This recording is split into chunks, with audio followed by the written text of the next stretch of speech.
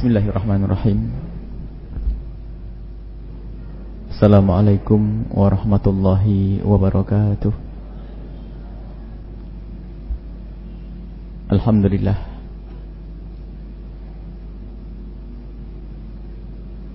alladzi allafa baina qulubil mu'minina fa asbahu bi ni'matihi ikhwana.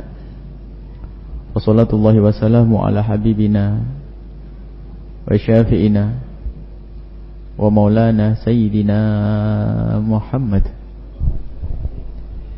wa ala alihi al-mutahharin wa ashabihi tayyibin wa tabi'ina lahum bi ihsanin ila yaumiddin. Allahumma ya rabbana, Allahumma ya rabbana, Allahumma ya rabbana alif baina qulubina. Allahumma ij'al bainana wa bainahum mawaddatan sadiqatan mutawasilatan ma'al hifdzi wal 'azmati minaz zallati wal akhta'i wal fitnati fid dunya wal akhirati. Allahumma ya rabbana ihsyurna ma'a zumratil mutahabbina fik, ihsyurna ya rabbana ma'a zumrati habibik sayyidina Muhammad, urzuqna ya rabbana mahabbatahu wa ittiba'a sunnatihi. Allahumma ya rabbana arzuqna taubata qabla al-maut wa syahadata 'inda al-maut wal jannata ba'da al-maut. Amma ba'du. Yang kami cintai, yang kami hormati para hadirin hadirat, para pendengar dan juga para pemirsa dimanapun Anda berada, alhamdulillah kita bisa bertemu kembali untuk melanjutkan pengajian kita membaca kitab Minhajul Abidin, agar kita bisa menjadi hamba perasa, agar kita bisa merasa menjadi hamba yang sesungguhnya. Kalau menjadi hamba sudah menjadi hamba, akan tapi tidak banyak atau banyak orang yang tidak merasakan kalau dirinya itu hamba, sehingga perilakunya bukan seperti perilaku hamba Allah. Maka Minhajul Abidin ini adalah cara bagaimana kita itu menyadarkan hati kita, agar kita menyadari bahwa kita adalah hamba Allah yang sesungguhnya. Dengan begitu, kesadaran ini akan menggugah kita sendiri untuk bisa beribadah kepada Allah Subhanahu wa taala.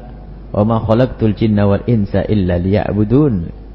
Allah tidak menciptakan jin dan manusia kecuali untuk mengabdi kepada Allah, meningkatkan pengabdian dengan ilmu. Inilah ilmu yang akan kita pelajari dari Al-Imam Al-Ghazali rahimahullahu ta'ala. Fa in qila qala al-musannif rahimahullahu ta'ala nafa'ana Allahu bihi wa bi ulumihi wa bi ulumikum fid dharain amin ila anqal. Fa in qila, jika dikatakan, kalau ada orang ngomong, famataqulu, apa yang kau katakan hai Imam Ghazali?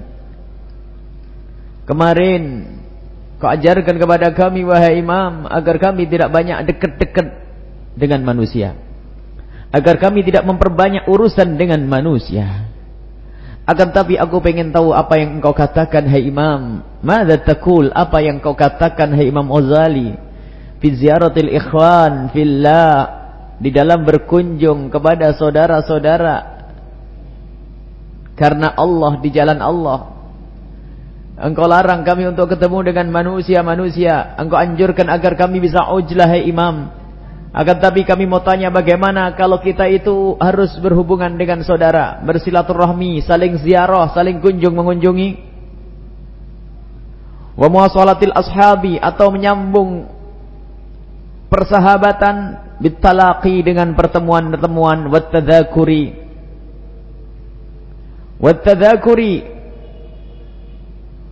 dengan saling mengingatkan.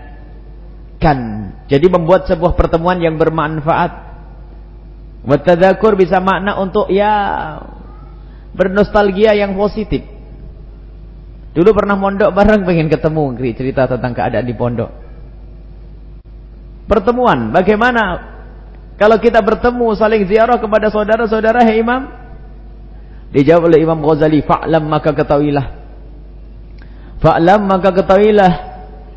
anna ziyaratal ikhwani, mengunjungi saudara-saudara itu, fillahi, karena Allah azza wa jalla, di jalan Allah. Saudara kita di dalam agama, saudara karena Allah, maka itu adalah min jawahiri ibadatillahi, termasuk dari sesuatu yang paling berharga dari ibadah-ibadah. Maksudnya termasuk ibadah-ibadah pilihan. Jawahir itu jauhar, permata.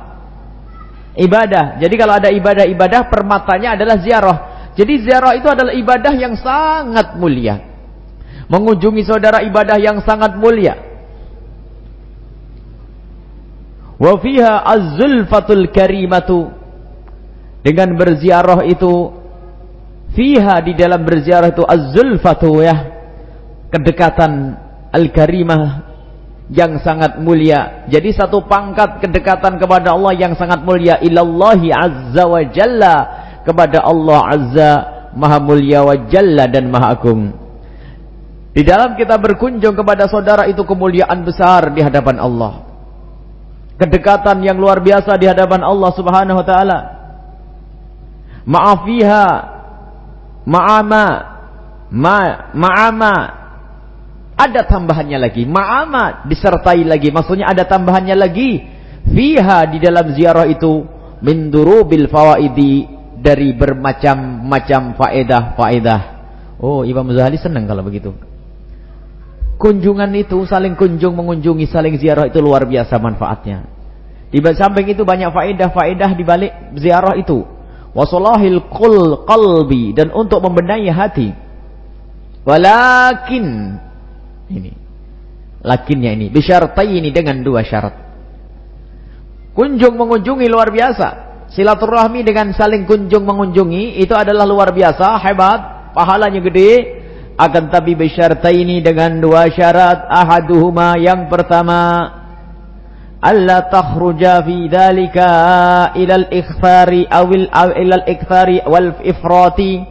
Hendaknya alla takhruja, jangan sampai ziarahmu itu fi dhalika, di dalam hal ini, keluar, takhruju, keluar, ilal ikhtari, derajat berlebihan, wal ifrati, berlebih-lebihan, ikhtar, kebanyakan. Sebab kalau ziarah setiap hari orang pusing, ya, nggak enak setiap hari ketemu, ziarah lagi, ziarah kalian. Qala Nabi sallallahu alaihi wasallam, Nabi Muhammad sallallahu alaihi wasallam bersabda li Abi Hurairah, kepada Sayyidina Abi Hurairah radhiyallahu anhu, zur ghibban tazdad hubba, salinglah engkau berkunjung, salinglah kunjunglah engkau, ghibban, kadang-kadang. Berkunjung kadang-kadang, tazdad hubba, tazdad, kau akan bertambah hubban, kecintaan. Jadi bukan setiap hari sampai sumpah ini, waduh, kopi habis, ini habis. Biarpun orang dermawan tidak pernah berpikir tentang itu. Akan tapi sudah tidak ada kerinduan, akan tapi perlu kita sesaat-sesaat sampai kedatangan kita dinanti-nanti. Bukan, jangan sampai pulang kita dinanti-nanti. Karena kalau kita terlalu sering, mungkin pulang kita dinanti-nanti karena apa? Dia juga pengen cengkerama dengan anak-anaknya, dengan putrinya, dengan ini, ya Allah kapan tak mungkin mau pulang. Jangan sampai begitu. Memang dia orangnya senang kepada tamu, tapi kan dia juga punya anak yang harus dia bermain dengan anaknya, bermain dengan istrinya, ya, berhibur dengan istrinya. Nah kalau terus tamunya nggak pulang-pulang kan pusing. Ini adab yang diajarkan oleh Imam Ghazali, jangan sampai berlebihan. Hadis Nabi sallallahu alaihi wasallam, zur ghibban tazdad hubba, zur ghibban, kunjunglah engkau, ghibban, kadang-kadang, jarang-jarang, tazdad, akan bertambah, hubba, kecintaan. Watani, yang kedua, antahfadhu, hendaknya engkau menjaga, antahfadhu, hendaknya engkau menjaga, haqqa dzalika, haknya berkunjung tadi, haknya dzalika, perbuatan yang kau lakukan tadi, mulai dari ziarah yang kepada saudara tadi. Dijaga bagaimana? Ada tata krama yang harus kau patuhi. Bitajannubi, dengan menjauhi, anir riya'i, dari riya'.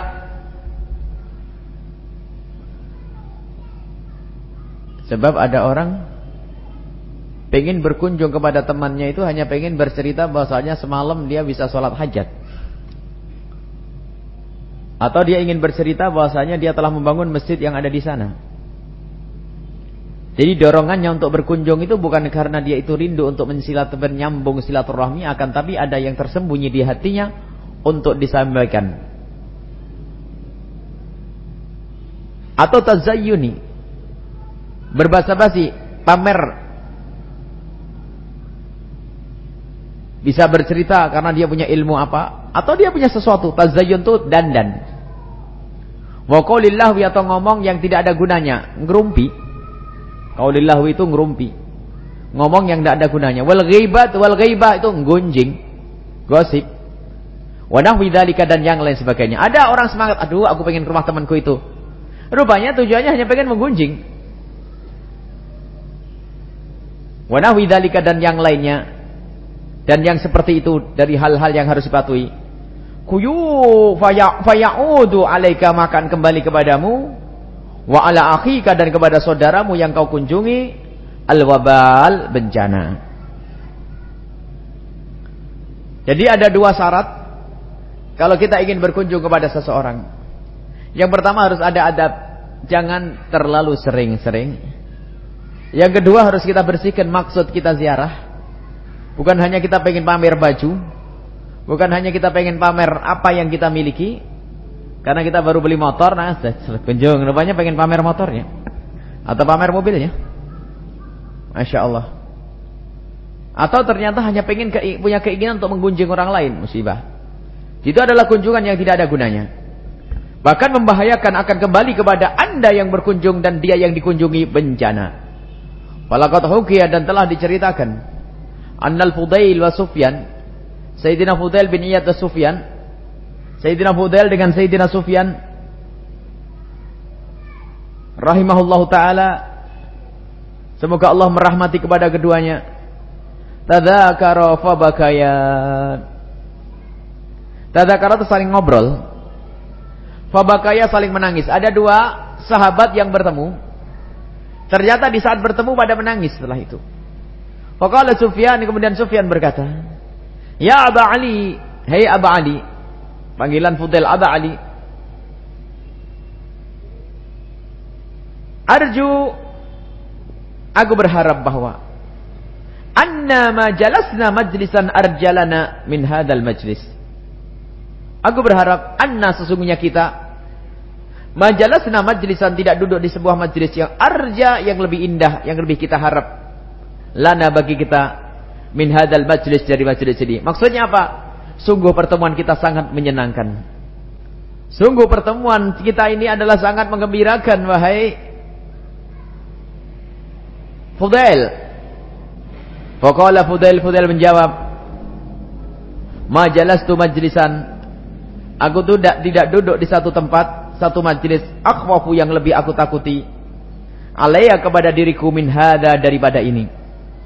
Jadi tidak duduk di sebuah majlis yang paling aku khawatirkan kecuali ini. Loh, kok balik? Yang satu ngomong tidak ada majlis yang paling berharap, yang paling indah kecuali sekarang. Tapi dijawab oleh Fudail bin Iyad, tidak ada majlis yang paling menakutkan bagiku kecuali ini. Faqala wa kaifa ya Aba Ali, bagaimana wahai Aba Ali, hai Fudail? Kenapa kau katakan begitu? Pertemuan ini kenapa kau anggap sebagai sesuatu yang sangat menakutkan? Qala, dijawab oleh Fudail bin Iyad, alasta ta'madu ila ahsani hadithika? Bukankah di saat kita bertemu, engkau ta'madu, alasta, bukankah engkau ta'madu, bersengaja, ila ahsani hadithika, untuk berbicara dengan kalimat yang kau pilih bagus. Fatuhaddithuni bihi, kemudian tuhaddithuni, kau berbicara kepadaku bihi, dengan paling bagusnya ungkapan dan tutur kata. Wa ana, aku pun juga begitu, amadtu, aku bersengaja, ila ahsani ma'indi, untuk mengungkapkan yang paling indah bagiku. Fahaddatsuka, kemudian aku berbicara bihi, dengan sesuatu yang indah bagus tadi. Fatazayyantali, kemudian ini menjadi engkau berdandan untukku. Maksudnya engkau tuh beraksen kalimat lemah lembut untukku. Wa tazayyantul laka, kemudian aku pun juga mengolah kata berdandan, menghiasi kalimat-kalimatku hanya untuk engkau. Fabaka Sufyan, kemudian Sufyan sadar dan menangis. Apa maknanya? Sehingga pertemuan ini kadang itu menjadikan seseorang itu yaitu riya. Dia itu tampil kalimat baik itu rupanya karena di saat ia ingin bertemu dengan temannya. Subhanallah, terlalu tinggi ini memang. Jadi kalau bertemu dengan temannya, ia mencoba bertutur kata yang bagus, itu dianggap sebagai sesuatu yang merusak niat di dalam hatinya, sehingga dia itu action saja. Tentunya dalam hal ini ada bagaimana Rasulullah itu mengajarkan kepada kita untuk berinteraksi, berhubungan dengan orang lain dengan baik, dengan lemah lembut, dengan akhlak. Iya, itu bagus. Akan tapi yang dijauhkan oleh Imam Sayyidina Fudail bin Iyad itu adalah jika ada terbesit di dalam hati ini hanya pengen pamer kalimat yang indah, bisa menyusun kata-kata yang bagus. Jadi lupa karena Allah Subhanahu wa taala. Itu bisa dikembangkan maknanya, berdandan yang bagus. Jadi kalau bertemu kita harus pakai dandan yang bagus, jadi dandannya itu adalah bukan karena Allah Subhanahu wa taala. Watajibu an takuna mujalasatu kali ikhwan, maka kata Imam Ghazali, watajibu kama wajib an takuna hendaknya ada mujalasatuka, dudukmu itu lil ikhwani dengan saudara-saudaramu, wa mulaqatihim dan pertemuanmu dengan mereka itu ala miqdari qasdin, sesuai dengan maksud, waqtiyatin dan hati-hati. Jadi sekedar maksudnya perlunya apa? Waqtiyatin, jangan sampai berlebihan sampai ngerumpi sana sini ya. Wa nadharin, cermat, latifin. Jadi wa nadharin latifin, cermat, pandangan yang lembut maksudnya cermat. Fala yaqdah, maka yang demikian itu dia akan merusak. Dalika, yang demikian, hina idzin, dalam hal itu, fi uzlatika, di dalam uzlahmu tadi. Jadi kalau engkau sudah uzlah, hidup jauh dari hidup pikuknya manusia, kemudian terlintas di benakmu untuk kunjung mengunjungi, maka lakukanlah kunjung mengunjungi. Karena itu penting untuk nyambung silaturahmi. Tetapi ingat, ada niat, ada syarat-syarat yang harus kau penuhi. Jika engkau sudah menjaga syarat-syarat itu, maka ketahuilah di saat kau kunjung kepada sesamamu, itu tidak akan merusak uzlahmu tadi. Wa tafarrudika, dan sendirianmu itu tidak akan terusak oleh pertemuanmu dengan saudaramu itu, anin nasi, dari manusia. Jadi tafarrudika anin nasi, uzlahmu tersebut tidak akan rusak oleh kunjunganmu kepada saudaramu. Wala ya'udu 'alaika, dan dengan syarat yang kau penuhi, la ya'udu, tidak akan kembali, 'alaika, kepadamu, wa 'ala akhika, dan kepada saudaramu, bidararin, dengan bahaya, wa afatin, dan bencana, bal, akan tapi, bi khairin katsirin, dengan kebaikan yang banyak, wa naf'in 'azimin, dan manfaat yang besar. Wallahul muwaffiq, Allah lah yang memberikan taufik kepada kita. Nah, ternyata kunjung mengunjungi itu penting. Tetapi yang harus kita hindari adalah buah negatif dari kunjung mengunjungi. Makanya di saat kita ingin berkunjung kepada saudara kita ini, harus benar-benar kita persiapkan hati kita. Sehingga silaturahmi yang sesungguhnya sering kami bahas dalam hal ini, silaturahmi hati, bukan silaturahmi jasad. Sebab kalau orang berkunjung kepada saudaranya untuk silaturahmi, baik di bulan Syawal saat lebaran atau yang lainnya, kalau hati kita tidak kita tata, tidak kita siapkan, ternyata tidak membuahkan kebaikan. Alangkah banyaknya kunjungan kita kepada saudara kita itu justru menjadikan kita mendapatkan bahan baru untuk menggunjingnya. Kerudungnya dipakai semua, kalungnya pamer kalung, gelangnya astagfirullah, lipstiknya macam-macam. Loh, katanya mau silaturahmi. Karena silaturahmi kita silaturahmi jasad, bukan hati, bukan itu. Dan alangkah banyaknya orang itu kalau silaturahmi itu hanya ngomong begini, kenapa kamu silaturahmi? Ya enggak enak nih, sudah keduluan nih. Jadi silaturahmi gara-gara enggak enak sama paman, enggak enak sama saudara, enggak enak ini. Jadi bukan karena hatinya itu rindu untuk menyambung hati. Banyak punya bahan baru untuk menggunjing, bahan baru untuk ngiri. Halal bihalal. Keluarga besar Pak Haji Fulan. Setelah duduk bareng ternyata itu biarpun pakai mobil, urusan waris nggak beres-beres tuh dengan saya dulu. Padahal itu ceritanya sudah lama, dan kalaupun dibagi paling dapat satu genggam tanah tuh. Cuman itu mobilnya kok sudah punya mobil, kerja apa sih Pak itu? Itu sepupu kita yang satu itu, yang sok bener tuh. Wah, rupanya Masya Allah. Jadi silaturahmi ini ternyata tidak ada nilainya kalau memang tidak kita siapkan hati kita. Jadi silaturahmi yang sesungguhnya itu hati. Dalam kitab ini juga Uwais Al-Qarani ditanya oleh saudaranya, sahabatnya, "Ya Uwais, silni." Wahai Uwais Al-Qarani, ayo kunjung kepadaku. Masa kamu tidak pernah datang ke rumahku? Mana silaturahmimu wahai Uwais? Dijawab oleh Uwais Al-Qarani, "Asiluka bima huwa anfa'li walak." Aku akan menyambung silaturahmi dengan cara yang lebih bermanfaat untukku dan untukmu. Dijawab oleh saudaranya itu, bagaimana engkau menyambung silaturahmi yang bermanfaat untukku dan untukmu, wahai Uwais?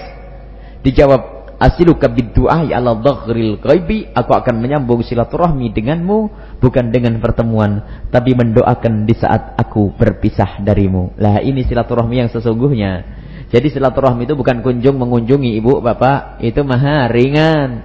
Tapi justru silaturahmi yang sesungguhnya itu adalah di saat kita bisa bertemu saat berpisah. Kalau kita berpisah bisa mendoakan orang lain, itu hakikat silaturahmi. Kalau kita mendoakan orang lain di depan muka, nama ringan, belum silaturahmi. Habis dikasih sarung, doain, Masya Allah Pak Haji, terima kasih atas pemberian sarungnya, semoga menjadi sarung yang bermanfaat, semoga rezekinya tambah banyak. Kalau mendoakan orang di depan mukanya, bisa saja itu jilat, minta tambahan baju koko, barangkali tahun depan bisa dikasih lagi. Jadi yang luar biasa adalah doa dengan ala dhaghril ghaib. Di saat orang yang berbuat baik kepada kita tidak ada di hadapan kita, lalu kita doakan dengan doa-doa. Nah ini silaturahmi yang sesungguhnya. Hati, maka oleh Imam Ghazali, tata hatimu. Biarpun Imam Ghazali menyebutkan hanya tajannubi anir riya wa tazayyun, berdandan. Tapi ya begitu silaturahmi. Kalau kita tidak silaturahmi dengan mempersiapkan hati kita, justru tidak tambah baik. Indonesia itu budaya silaturahmi luar biasa. Yang namanya syawalan itu luar biasa. Sehari, 2 hari, 3 kali. Masya Allah, kunjung mengunjungi. Sampai kebiasaan di kampung itu sudah keliling dari sana, sini. Sampai dihitung hari ini saya dapat 25 rumah. Arus mudik nggak ada di dunia ini kayak Indonesia itu. Coba lacak dunia manapun nggak ada arus mudik kayak Indonesia. Padahal kalau ditanya tujuannya apa? Mau silaturahmi. Ternyata pembunuhan paling banyak juga di Indonesia. Mana silaturahminya? Perang, permusuhan. Karena silaturahmi yang mereka jalani adalah, atau yang dijalani oleh hamba-hamba Allah ini, bukan silaturahmi yang memenuhi syaratnya tadi. Jadi silaturahmi harus dipenuhi syaratnya. Kalau tidak, dikatakan oleh Imam Ghazali, faya'udu alaika wa ala akhikal wabal, akan kembali kepadamu bencana, dan kepada saudaramu juga bencana. Mungkin kau kunjung kepada orang tersebut, kalau kau tidak kunjung lebih bagus. Sebab kalau kau kunjung kepadanya, kamu ngomongin tetanggamu, kau ngomongin temanmu, bahkan ada seorang istri ngomongin suaminya. Masya Allah, suamiku, aduh. Dan memang ada muka curhat tuh, dikit-dikit ngomongin suaminya. Tapi mau dicerai gak mau, aneh.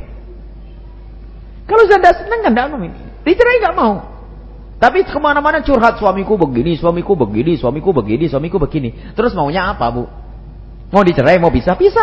Mikir ya, diam. Jadi memang ada penyakit jelek, ya begitu. Lah karena kan punya teman, dipikir teman itu dekat bisa menyelesaikan masalah, curhat. Afatnya silaturahmi kalau tidak disiapkan hati kita, maka itu justru malah membahayakan kita dan membahayakan orang kita. Masuk banyak dosa. Termasuk tadi yang namanya menggunjing, masuk di sini. Muncul kedengkian baru gara-gara pertemuan. Dendam gara-gara pertemuan.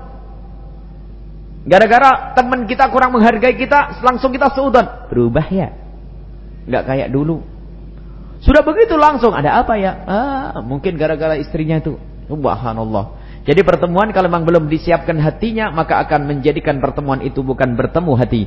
Jadi hakikat silaturahmi yang harus kita pahami, bahasanya silaturahmi itu bukan sekedar kunjung mengunjungi. Nabi Muhammad menyebutkan tazawaru tahabu. Salinglah engkau kunjung mengunjungi, tapi tujuannya adalah saling mencintai. Dalam riwayat tahadu tahabu. Salinglah engkau memberi hadiah, tapi tujuannya agar kita saling mencintai. Memberi hadiah itu belum tentu saling mencintai. Belum. Orang saling kunjung mengunjungi hanya tadi ada gara-gara nggak enak saja kalau kita tidak ke sana. Nanti saya ditegur sama paman. Gimana sih kamu kok tidak ziarah ke paman hari raya? Takut digituin saja.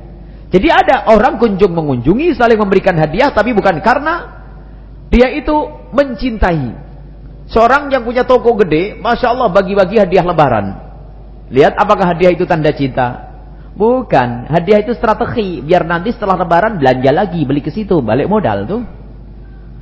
Jadi orang memberi itu belum tentu cinta. Jadi jangan dianggap tahadau. Hanya kalau orang sudah saling mencintai, ziarah bakal ada. Hadiah bakal ada. Maka itulah yang perlu dibenahi, hati. Jadi syaratnya kalau kita mau kunjung mengunjungi, maka harus kita benahi hati kita. Yang pertama kata Imam Ghazali tadi, jangan berlebihan, jangan terlalu sering-sering. Ya saat-saat, karena ketahuilah tamunya bukan kamu saja, gitu maksud Imam Ghazali. Dia temannya bukan ente tok. Dia punya teman yang lainnya. Dan alangkah indahnya kalau kedatangan Anda itu sampai ditunggu, diundang. Itu adalah luar biasa. Jadi kerinduan yang benar. Kemudian yang kedua adalah jangan sampai di dalam pertemuan itu terjadi sesuatu kemaksiatan, riya, menggunjing dan sebagainya, atau dapat bahan baru untuk dengki. Ini yang dihindari dalam pertemuan-pertemuan kita. Nah, kalau sudah begitu baru masuk kita selanjutnya. Setelah itu apa? Setelah kita memenuhi syarat dua ini adalah syarat yang disebutkan oleh Rasulullah sallallahu alaihi wasallam. Lihat, zurhibban tasdad hubban, sebab ternyata yang dicari adalah memang mahabbah. Zurhibban, kunjunglah engkau jarang-jarang, tasdad hubban, agar tambah cinta. Jadi cinta itu yang dicari. Bagaimana kita menumbuhkan kecintaan? Dan cinta itu ditandai adalah dengan senangnya kita jika ada kebaikan menimpa orang yang kita cintai, dan tidak senangnya kita kalau ada sesuatu yang tidak baik menimpa orang yang kita cintai. Maka ini yang akan menjadikan hidup dalam kebersamaan itu indah. Kalau kita mencintai seseorang karena Allah, kita tidak akan rela jika orang tersebut tertimpa satu musibah. Kemudian kalau kita cinta kepada satu orang, tentu kita akan gembira jika teman kita itu mendapatkan rizki. Lah sekarang sudah kunjung mengunjungi, lah kok masih ngedengki, tetangganya beli mobil pusing itu. Dapat duit dari mana? Ini paling kredit tuh ya. Hatinya kotor. Maka setelah itu kita lanjutkan, setelah kita dengan dua syarat yang disebutkan Imam Ghazali rahimahullah ta'ala, tambahlah dengan mendoakan. Nah ini, doakan dengan doa yang baik. Jadi setelah Anda dalam berkunjung itu perlu, tapi jangan sering-sering. Kemudian perlu ditata, jangan sampai terjadi kemaksiatan di tempat pertemuan tersebut. Yang ketiga, kita mendoakan orang tersebut di saat berpisah. Jadi mendoakan di saat berpisah itu adalah kayak yang dilakukan oleh Uwais Al-Qarani, itu yang akan menyempurnakan ziarah kita. Atau kalau perlu kita balik, kita tidak akan masuk ke rumahnya seseorang, saya tidak akan kunjung kepada satu orang kecuali di malam harinya aku sudah sholat hajat 2 rakaat lalu berdoa, ya Allah berikan kebaikan kepada saudaraku yang akan aku kunjung, ya Allah berikan kebaikan kepadaku, kepada orang yang saat ini ya Allah akan aku datangi, ya Allah. Nah ini minta doa. Bahkan lihat, kalau silaturahmi yang disebutkan oleh Rasulullah itu laisal wasilu bil mukafi. Orang yang nyambung silaturahmi itu bukan orang yang balas di saat dibaikin. Walakinnal wasila man idza quti'at rahimuhu aw salaha.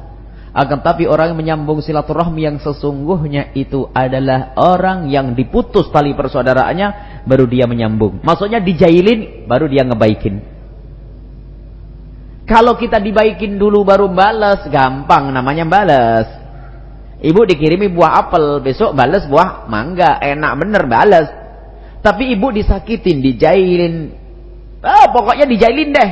Tatanya ibu dengan kelegaan ngirim buah apel ke tempatnya, datang ke rumahnya. Itu orang silaturahmi. Jadi silaturahmi yang dahsyat itu adalah di saat orang jahat sama kita.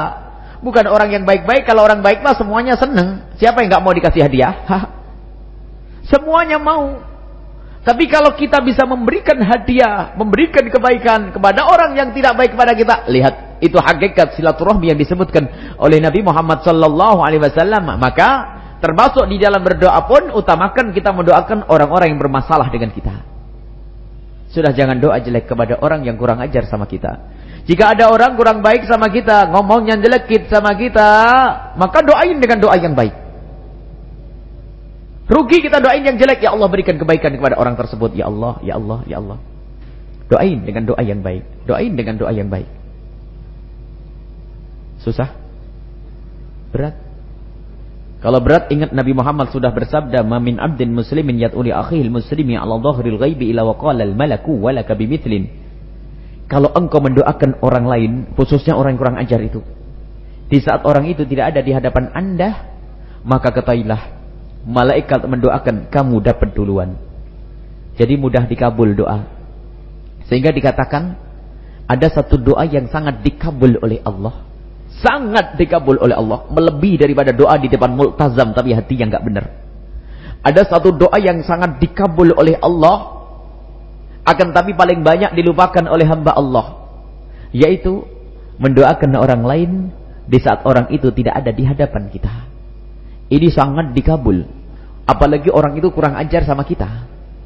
Bayangkan, memang ini berat, tapi mujarab. Kita punya toko kecil, tetangganya toko gede. Saat ini kita doain, ya Allah berikan kepada tetanggaku, ya Allah rezeki yang banyak, semoga tokonya tambah banyak pelanggannya. Toko kita kecil, doain tokonya tetangga yang sudah gede, bisa atau tidak bisa? Berat kan? Padahal kalau kita mendoakan, ya Allah jadikan toko tetanggaku semakin gede, ya Allah semakin besar, maka malaikat doakan kita, engkau pun akan punya toko kayak begitu. Cuman karena kita tidak pernah doa cara begini, pantesan kita tuh tidak dikabul-kabul Allah. Allah bilang, ya Allah semoga rezekiku banyak, semoga rezekiku banyak. Orang lain gimana? Entar dulu ya Allah. Ya Allah saya pengen nikah ya Allah. Temanmu gimana? Entar dulu, saya dulu. Doain temannya biar cepat nikah, nanti cepat nikah. Jadi jangan ego dalam berdoa. Itu membersihkan hati sehingga gak ada dengki itu. Luar biasa ini. Doa dari Rasulullah sallallahu alaihi wasallam. Jadi kita mendoakan orang lain itu adalah justru akan kembali kepada kita. Dan ini mujarab. Mujarab. Jadi kalau Anda lagi disakit sama orang, ada orang kurang ajar kepada Anda, nanti malam awas ya. Tak doain, ya Allah berikan rezeki yang banyak, semoga istrinya tambah cinta, anaknya soleh-soleh ya Allah. Malaikat menjawab, walaka bimithlin, engkau mendapatkan yang sama. Lah inilah kita pulang ke rumah yang punya hajat, insya Allah akan dikabul oleh Allah di esok harinya. Syaratnya apa? Doakan orang-orang yang paling bermasalah itu. Yang kurang ngejar sama kita doain. Ibu pengen apa? Pengen punya rumah, pengen ini, doain ya Allah orang-orang ajar sama aku itu ya Allah berikan rumah yang bagus, yang tidak untuk ibadah ya Allah. Dan ini mujarab. Dan kita dari guru-guru ada yang cerita kayak begitu.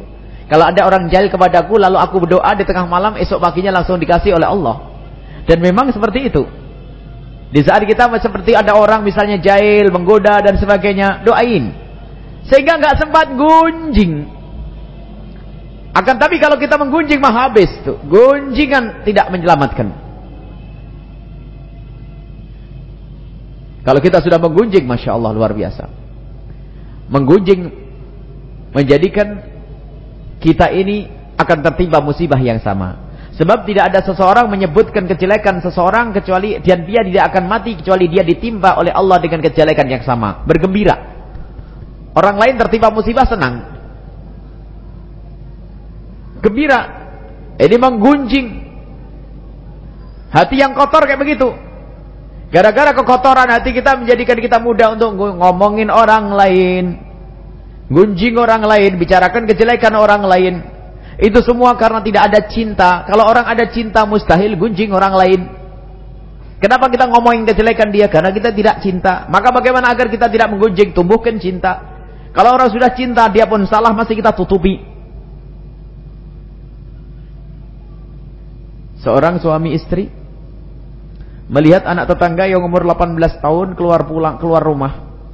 Sering pulang malam jam 1, jam 2 baru pulang, Masya Allah. Sehingga suami istri ini merasa terenyuh dan berkata kepada suaminya, abang, kasihan ya anak tetangga itu. Anaknya Pak Haji itu Masya Allah, bapaknya baik, ibunya baik. Akan tapi anaknya kenapa seperti itu? Yuk kita doain, semoga Allah menjaganya, semoga Allah melindunginya. Didoain terus setiap malam. Maka jawab malaikat apa? Anakmu dulu yang bakal terjaga dan baik.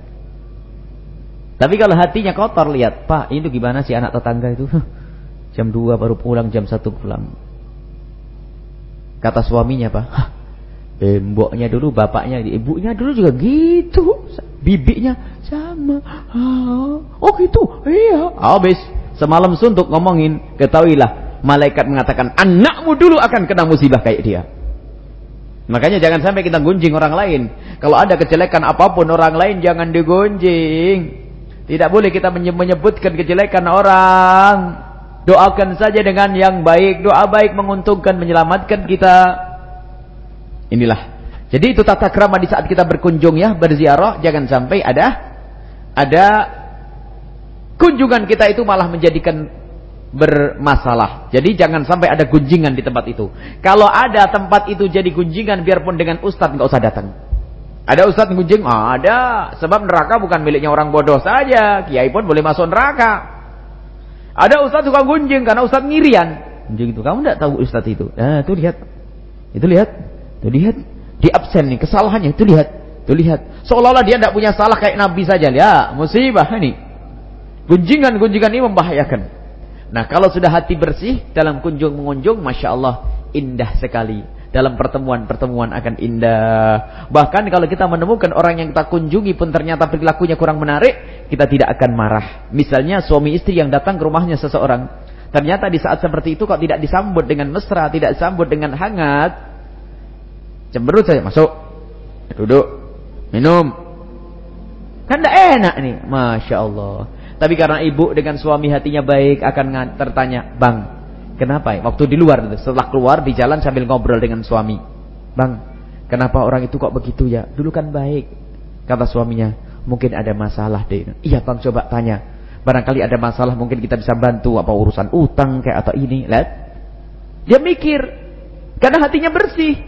Tapi kalau hatinya kotor, lihat. Belum sampai selesai masih di depan pintu rumah orang yang dikunjungi. Itu sudah sikut-sikutan. Sudah aku bilang tidak usah ke sini. Sok bener. Sudah bilang itu orang sok. Kenapa kita masih ke sini? Aku kan bilang sama abang enggak usah ziarah ke sini. Ribut, gunjing terus. Kenapa? Hatinya kotor. Jadi kalau hati bersih mah enak. Inilah yang perlu kita tata di dalam pertemuan yang disebutkan oleh Imam Ghazali rahimahullah taala. Jadi Anda boleh saling mengunjungi jika membuahkan hasil. Yaitu Anda semakin saling mencintai. Dan tentunya dengan aturan-aturan diantaranya jangan sering-sering kau kunjung. Dan jangan kau jadikan majlismu itu adalah majlis untuk gunjingan atau riak. Yang ketiga adalah barengkan dengan doa. Kita mendoakan orang yang akan kita kunjungi dengan doa-doa yang baik. Maka sungguh pertemuan Anda adalah pertemuan yang mulia. Yang menghantarkan Anda kepada kemuliaan di dunia dan di akhirat. Ini saja. Kebetulan kami ada perlu yang tidak bisa yang harus kami hadiri. Nanti insya Allah akan dilanjutkan oleh anak-anak kami. Dan insya Allah sama. Bahkan kami beri bahwasanya jika pengajian itu yang ngisi bukan kami, itu lebih besar faedahnya di saat yang ngajar kami. Ini harus diyakini. Sebab di dalam menuntut ilmu kan harus memerangi hawa nafsu.